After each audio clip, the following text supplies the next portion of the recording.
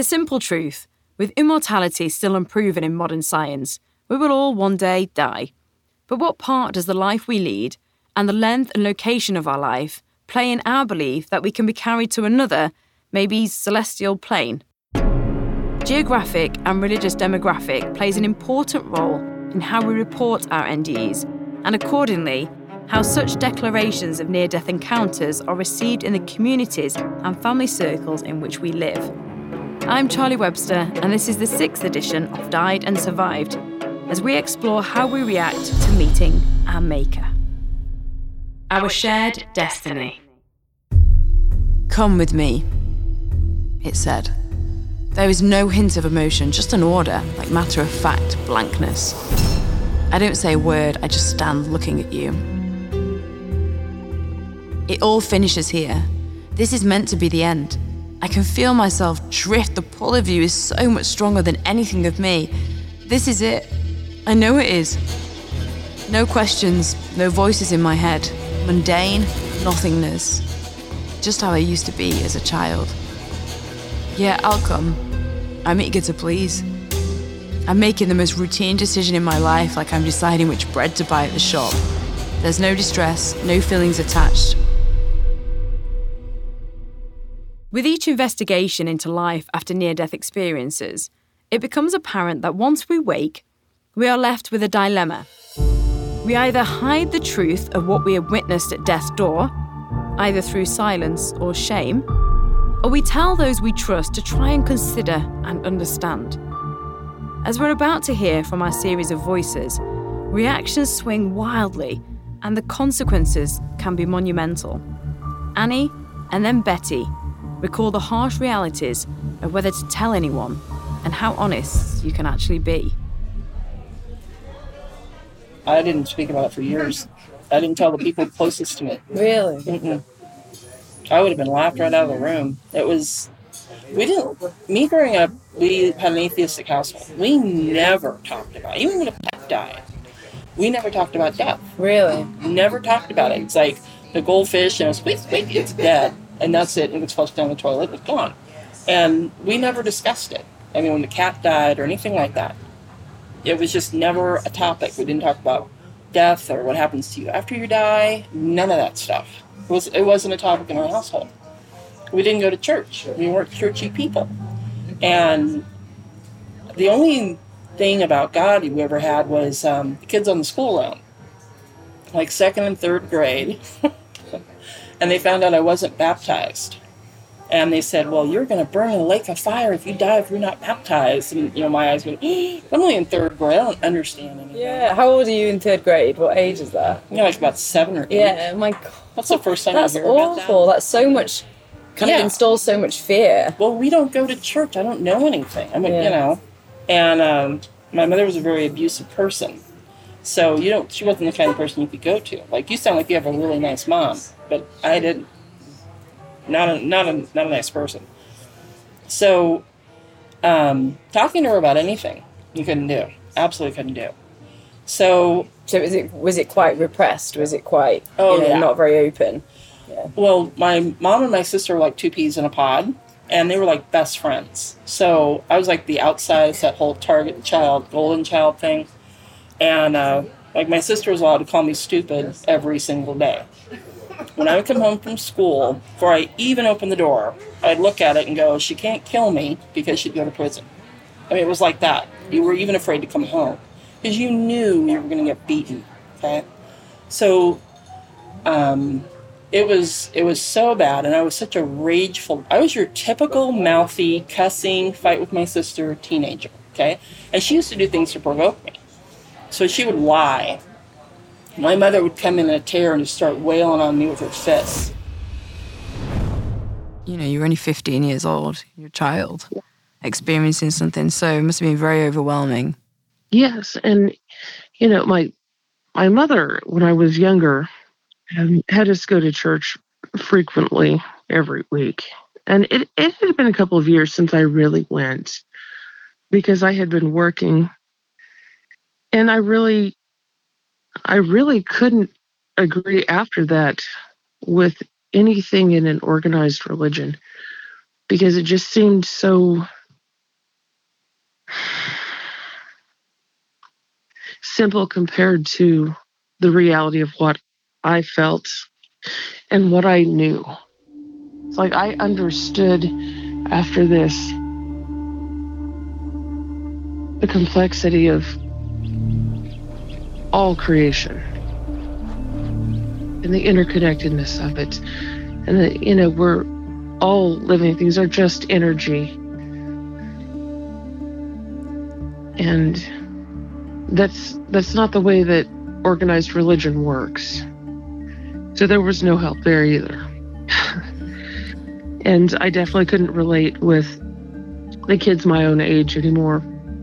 And as I got older, a little bit older, and I overcame some of the issues that I had from the accident. But it's not the physical things, it's the emotional that have been difficult.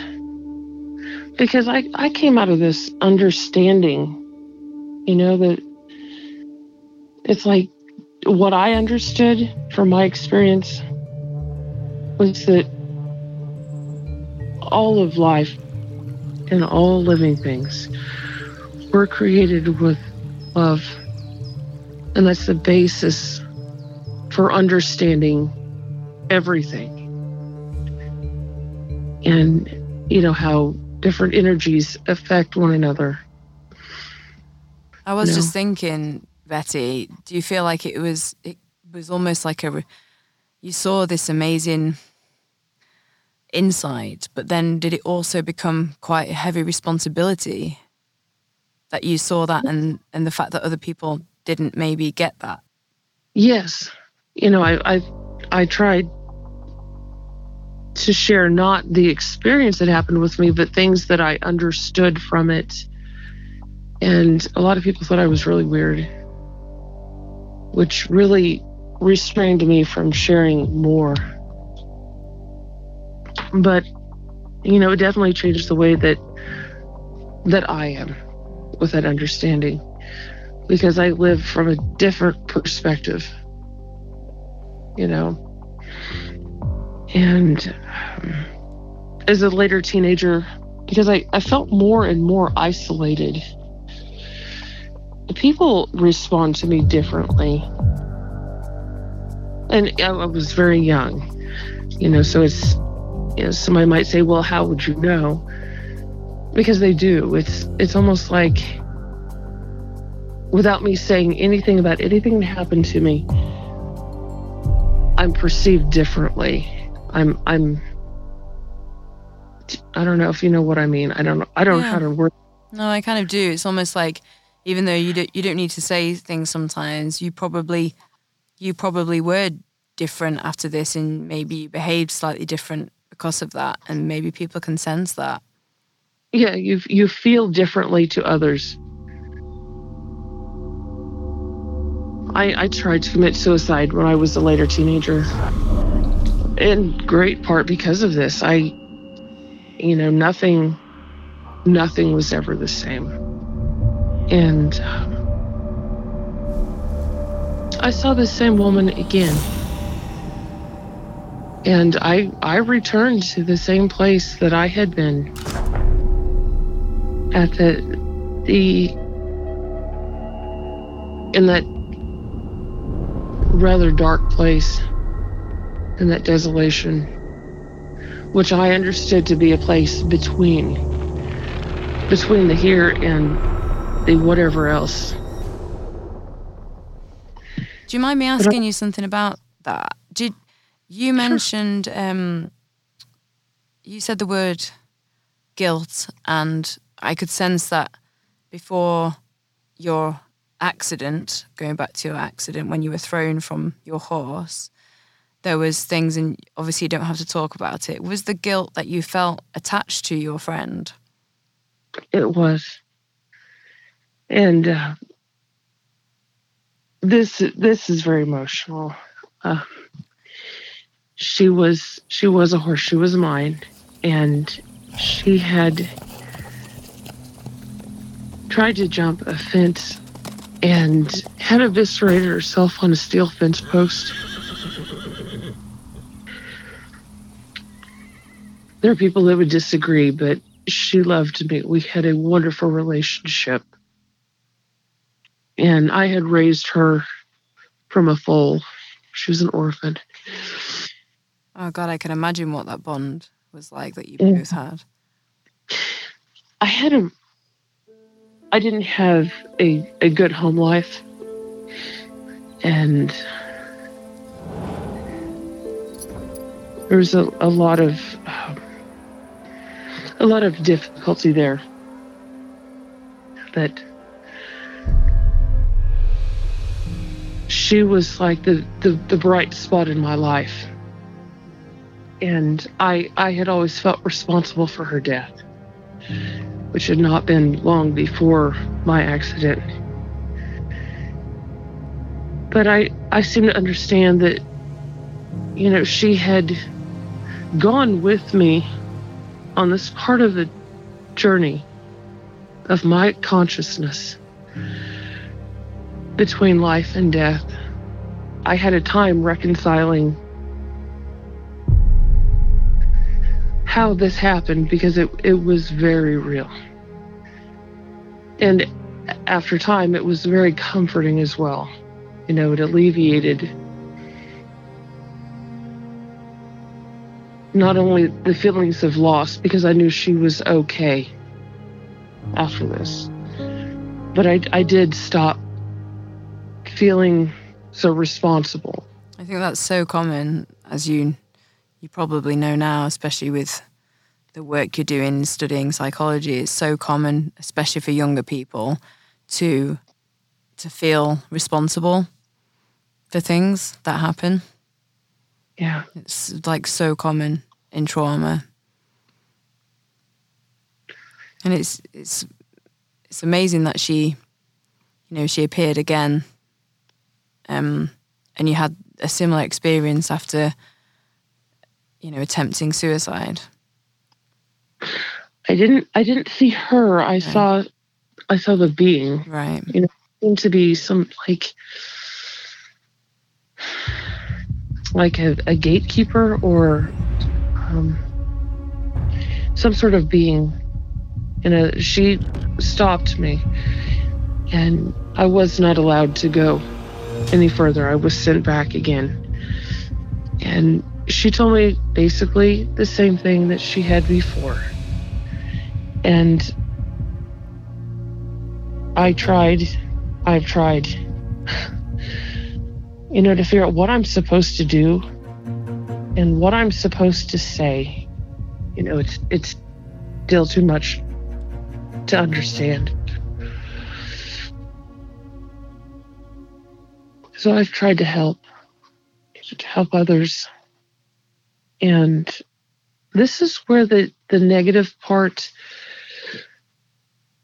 of this, I've often tried to help people that didn't know or didn't care to understand what I was trying to share with them. But I felt so strongly if people understood what I understood, they could take that knowledge into their own life and use it in the way that it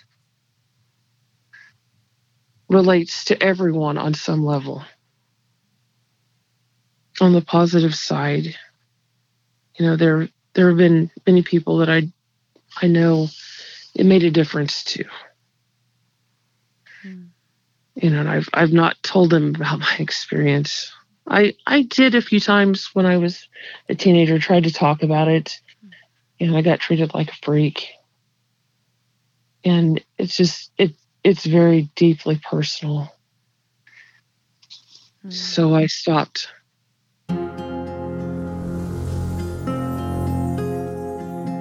I have kind of a weird view on death and spirituality, which is like very happily sitting on the fence.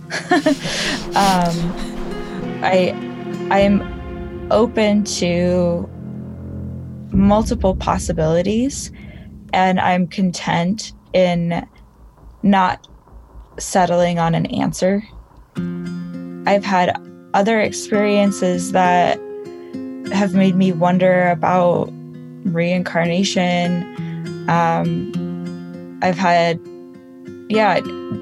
that sense of like welcoming and peace. And I don't think that there needs to be anything supernatural for it to still feel like magic. Like if it was just my brain that conjured that up, that's pretty awesome. Like that's pretty incredible that my brain would do that.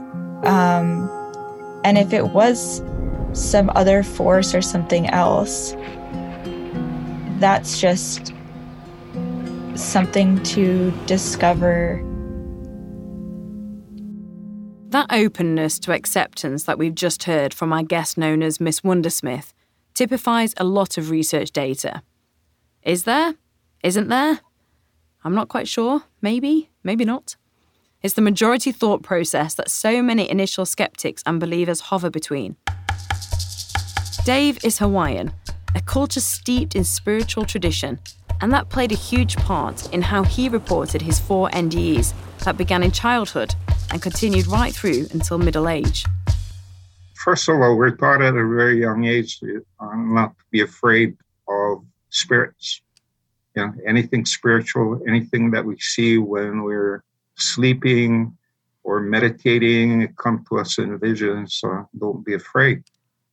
And so when I was going through my own near-death experiences, actually fear of right after I left my body and being afraid is what kicked me into a different realm, because my ancestors realized that I was frightened and they came to help me. Here in Hawaii, we believe that when we summon our ancestors, and since our ancestors are always very close to us, they're right behind us and right around us.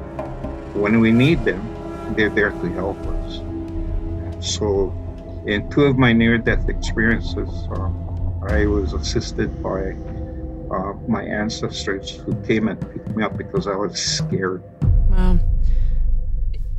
The fact that you said the word fear, in a way, is comforting to me because, and I mean this in the nicest possible way, I would never want anybody or yourself to experience fear, but I felt a lot of fear. And to hear that, it's almost like, oh, it's normal, I think helps. So I'm really grateful that my ancestors stepped up and helped me. Did you describe it as just because I'm curious that you were so young, did you describe it then as a near-death experience? Did you know No. Yeah, I wondered that, because did you even know what that term was? I thought it was just a real strange dream. Yeah. So when did you start to go, oh yeah, that was a near-death experience? Well, what made me realize that something special had happened is that shortly after the near-death experience, some of my skills that I have now began to appear. I could see spirits clearly like I see you. Really? They're all over the place. And another skill that I learned or emerged after this experience is the ability to see hidden objects. And one of the games my dad used to play with us as kids was doing church. He would hide different things in his pockets, like a piece of gum, candy, whatever. And he'd ask us to guess which of the pockets, the goodies were. And for me, I just step on the side and look at his pockets, and I can identify what's in all of his pockets. Juicy fruit is on your left side. The crack seed is on the right. That comes in handy. and the velvet candy that people used to take for breath mints, it's on this side, and I don't like that. And started off with that, and then when I was invited to birthday parties and people bring gifts, And I just stare at it and I close my eyes and imagine myself opening the package and I can see what's inside. How did that play out in your environment, given the fact that when you initially said about what you'd experienced, your parents and the nurses saw it as a dream and didn't kind of embrace it? Yeah, well, first, when I first started telling people and my friends about what I endured, they thought I was strange. And then when I could describe things in boxes, in their purses, in their bags, they knew I was weird. Something different about this kid. Did you find it hard or isolating or confusing at times as a child? Yes. I ended up being a loner. I did have friends, but it was very small handful of friends. And I learned real quick, several months out of the hospital, that some of these abilities are scaring a lot of people. And a lot of people couldn't handle it, especially kids my age. And my head was really deformed from my accident. It was swollen, and I had to go back to surgery to repair. But it was really deformed. And so some of the mean kids used to call me all kinds of names. The name they used to tease me was football head, because my head was pointed. I looked like an alien. Oh. How do you, because, we're talking about what it was like for you as a child. How do you reflect on that now? Because one of the things I've been looking into is the transformative experience of near-death experiences. But I don't know how that translates with a child that has a near-death experience. For me, these skills came to me at an early age. And as an early age and the time period that I was trying to display these things was not the right time. It was just not the right time, not the right setting. Because when I was growing up, all of the emphasis in schools and in church was westernizing the Hawaiian. Our language. My grandparents and great-grandparents were forbidden to use the language. They were punished for speaking Hawaiian. Wow. So by the time my dad was fluent in Hawaiian, he could speak Hawaiian, but he hardly used Hawaiian for us. We all knew the dirty words, so we all knew those types of words, but to use it in conversation, very few of us knew. Anyone that was displaying skills that kind of like throw back into our ancestral roots, they were treated with really frowned upon. And for me, on both sides of my family, my mom and my dad's side, we have really strong kahuna lineage. So some of my ancestors were very, very powerful people. This big man that came to help me, later I found out that he was a very special type of kahuna, a kahuna kilo, or a prophet and seer. Now, if you can see hidden things and you can predict the future, that's displaying the art of kilo. And that's what I was doing as a kid. I could predict things. I would dream things and they would come true. See, what you're talking about is very valid because for me personally, I think near-death experiences is a mental thing. It happens within our minds and our perceptions and everything. So if it's happening inside of our mind, we have the ability to control that, and what happens and what is real and what is not. And since this is a mental process, naturally our beliefs, what we accept and what we don't accept, is displayed in these experiences. So everything that happens inside, and just my personal belief, but everything that happens within the framework of a near-death experience, you're looking at things that you accept to be true. So regardless of what culture you come from. Right, then I'm going to take the Grayson NDE scale, which is on the International Association for Near-Death Studies. It says celebrating 40 years. It's actually got a quote on the website that says, "Unconditional love is like the sun."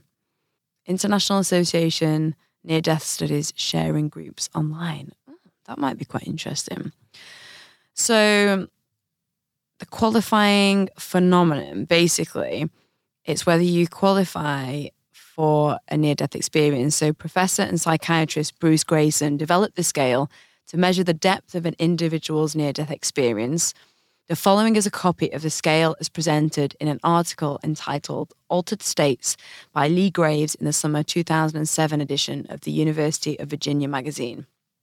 So I'm going to take this scale developed by professor and psychiatrist Bruce Grayson, because I realised that I'm saying I've had a near-death experience, but then do I need it qualified? It was interesting because I asked a friend about this and they said, why do you need a study to validate your experience?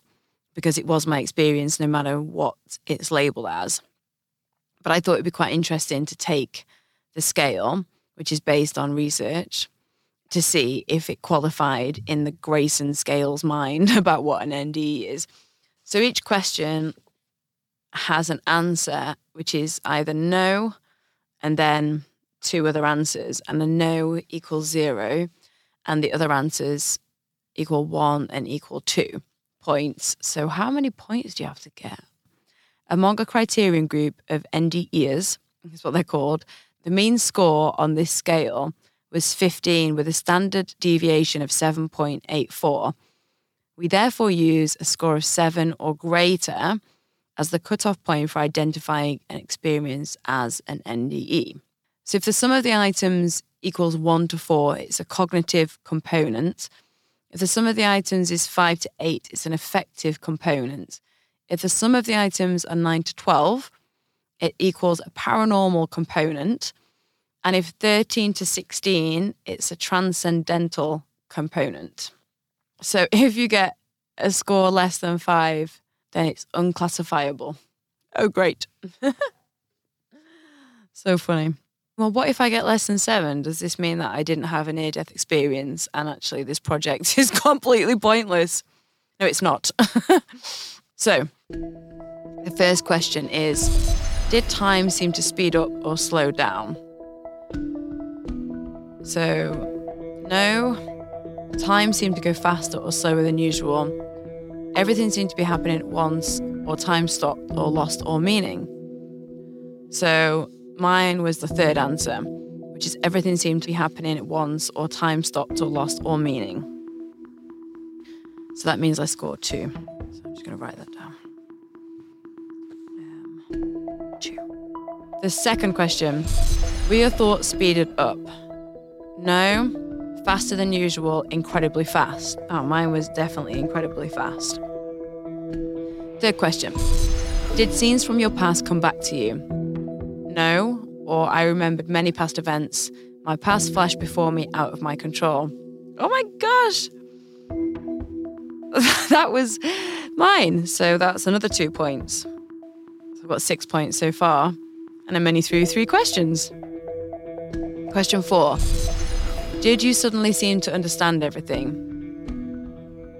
No, I don't think I did. So I think that's a no. So I get 0 points. Did you have a feeling of peace or pleasantness? No, I definitely did not. So I get 0 for no. Did you have a feeling of joy? Oh no. Now I'm going downhill. I'm getting no points. No, I didn't have a feeling of joy. 1 is happiness and 2 is incredible joy. I get no again. Did you feel a sense of harmony or unity with the universe? No. 0 points. I felt no longer in conflict with nature. I felt united or one with the world. Oh no, I felt in so much conflict. So 0 points again. So I basically got 2, 2, 2, and then I got 4 zeros. Were your senses more vivid than usual? Oh, yes, incredibly vivid. How many questions? Oh, only 16 questions. So where am I at? 10. Did you seem to be aware of things going on elsewhere as if by extrasensory perception? Yes. And the facts have been checked out? Yes, they have. So I get 2 points for that one. Did you feel separated from your body? I get 2 points for that one. Did you seem to enter some other unearthly world? 0 is no. 1, some unfamiliar and strange place, a clearly mystical or unearthly realm. I think mine's probably 1 point, some unfamiliar and strange place. Did you seem to encounter a mystical being or presence or hear an unidentifiable voice? Yeah, definitely 2 points. I encountered a definite being or a voice clearly of mystical or unearthly origin. 15, nearly there. Did you see deceased or religious spirits? What was in people? Don't know. Is there a don't know? I sensed their presence. I actually saw them. I actually saw my nan and granddad. So that's deceased spirits, right? So that's 2 points. Final question. Did you come to a border or point of no return? No is 0. I came to a definite conscious decision to return to life is 1 point. I came to a barrier that I was not permitted to cross or was sent back against my will. It's 2 points. Mine was, I was permitted to cross. So mine was 1, I came to a definite conscious decision to return to life. That's it. I've done it. A score of 7 or higher is considered a near-death experience for research purposes. I'm not great at maths, by the way. 2, 4, 0, 0, 0, 0, 0, 8, 12, 14, 15, 17, 20! Oh my gosh, I got 20. And the mean score is 15. So I got a score of 20, which means that by research purposes, I definitely had a near-death experience. Is that a good thing or a bad thing? I suppose that's just qualified that. Anyway, Mr. Bruce Grayson, I got 20 on your scale. Now what? What does that mean? So now I've taken the Grayson NDE scale test, I want to ask Dr. Raymond Moody about pattern behaviour and interpretation of the after effects resulting from a near-death experience. I think the patterns are very important, and I think of it in terms of when I wrote Life After Life, what I had in mind. I think if you look at thousands of cases, you see about 15 to 20 common elements that crop up again and again, but not every person has every one of them, see? And one person may have 2 or 3 or 4 of them, or 5 or 6 or 8 of them, or sometimes in the extremely lengthy cardiac arrest, there are people who talk about the whole full-blown picture. So it's by near-death experience, I'm talking about a collection of about 15 to 20 common features, but that not every person would have all of them. I just wonder what you think about, because you said, these commonalities, then also the fact that I read a lot of people's experiences that are positive, and it was positive in a sense that it's definitely changed me, but I found the experience quite distressing. A lot of my past, like I've had some past trauma came up in my near-death experience, and I wonder also what your thoughts are in terms of, lots of questions here, but whether your past experience and, your own upbringing influences how you would experience a near-death experience. I wonder myself, and I don't know. I decided a long time ago that this will be a surprise for me. It's going to be surprising, even though I've heard thousands of them, because everybody says, there isn't any way to talk about it. And then in terms of the negative ones, I just don't know what to infer, because I think also in the Gallup survey that was done on this about in 1979, I think that it was either 3% or 0.3% of them were negative. And that's been similar to my finding. I've just heard so few negative ones that I don't have much of a basis to. Do you wonder, Dr. Moody, I wonder, do you think that's because people don't report them? Because I have thought of that. Yeah. It's like, maybe it's just like if I guess I try to imagine it, I would think I would have a hard time. I personally would have, I might have to think about it before I say, doctor, when I died, I went to hell, right? So I think you're right. That's occurred to me, the underreporting. And also the negative ones seem a lot more variegated than the positive ones. The positive ones sort of cluster around us, kind of homogenous, but the negative ones I've talked with have a little different. They're just kind of more different styles of them. And so, what I'm trying to say is, I don't know. What do you think? Yeah, I don't know myself.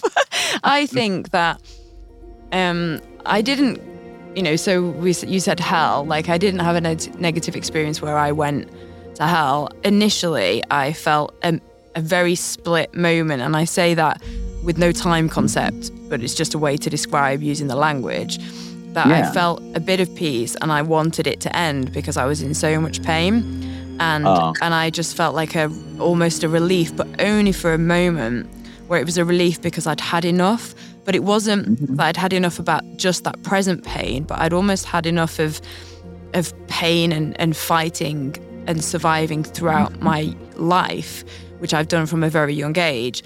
I saw the back of my mum, and my mum was really distressed, and then it really, it kind of like almost shocked me into how could I cause this pain on my mum? I have to fight for this. And it was like the most incredible strength. So maybe it isn't necessarily negative, because I felt so much strength in that moment where I knew that I wanted to live. Yeah, okay. Yeah, I've heard some people say that they will talk about the same things that I hear from other people. Like they say, I got out of my body, I started going through this tunnel, but they talk about it as a dysphoric event rather than a pleasant event. Right. And then I had some where it starts negative, but then it sort of turns around and it turns positive.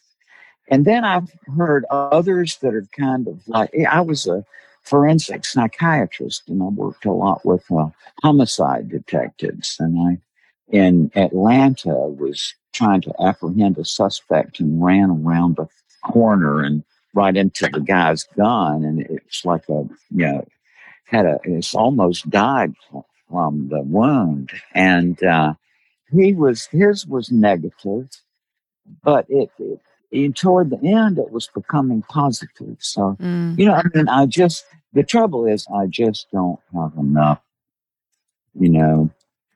material to make any sort of inference. A positive or negative NDE doesn't necessarily transfer into how we live the rest of our Earth life. And as a prime example, in our next debate, I'm going to open up my thinking and coping mechanisms from my 2016 meeting with death, and for the first time ever, allow some kind of understanding to enter the post-traumatic stress that I've suffered since that life-changing moment. I'll see you in the penultimate episode of Died and Survived.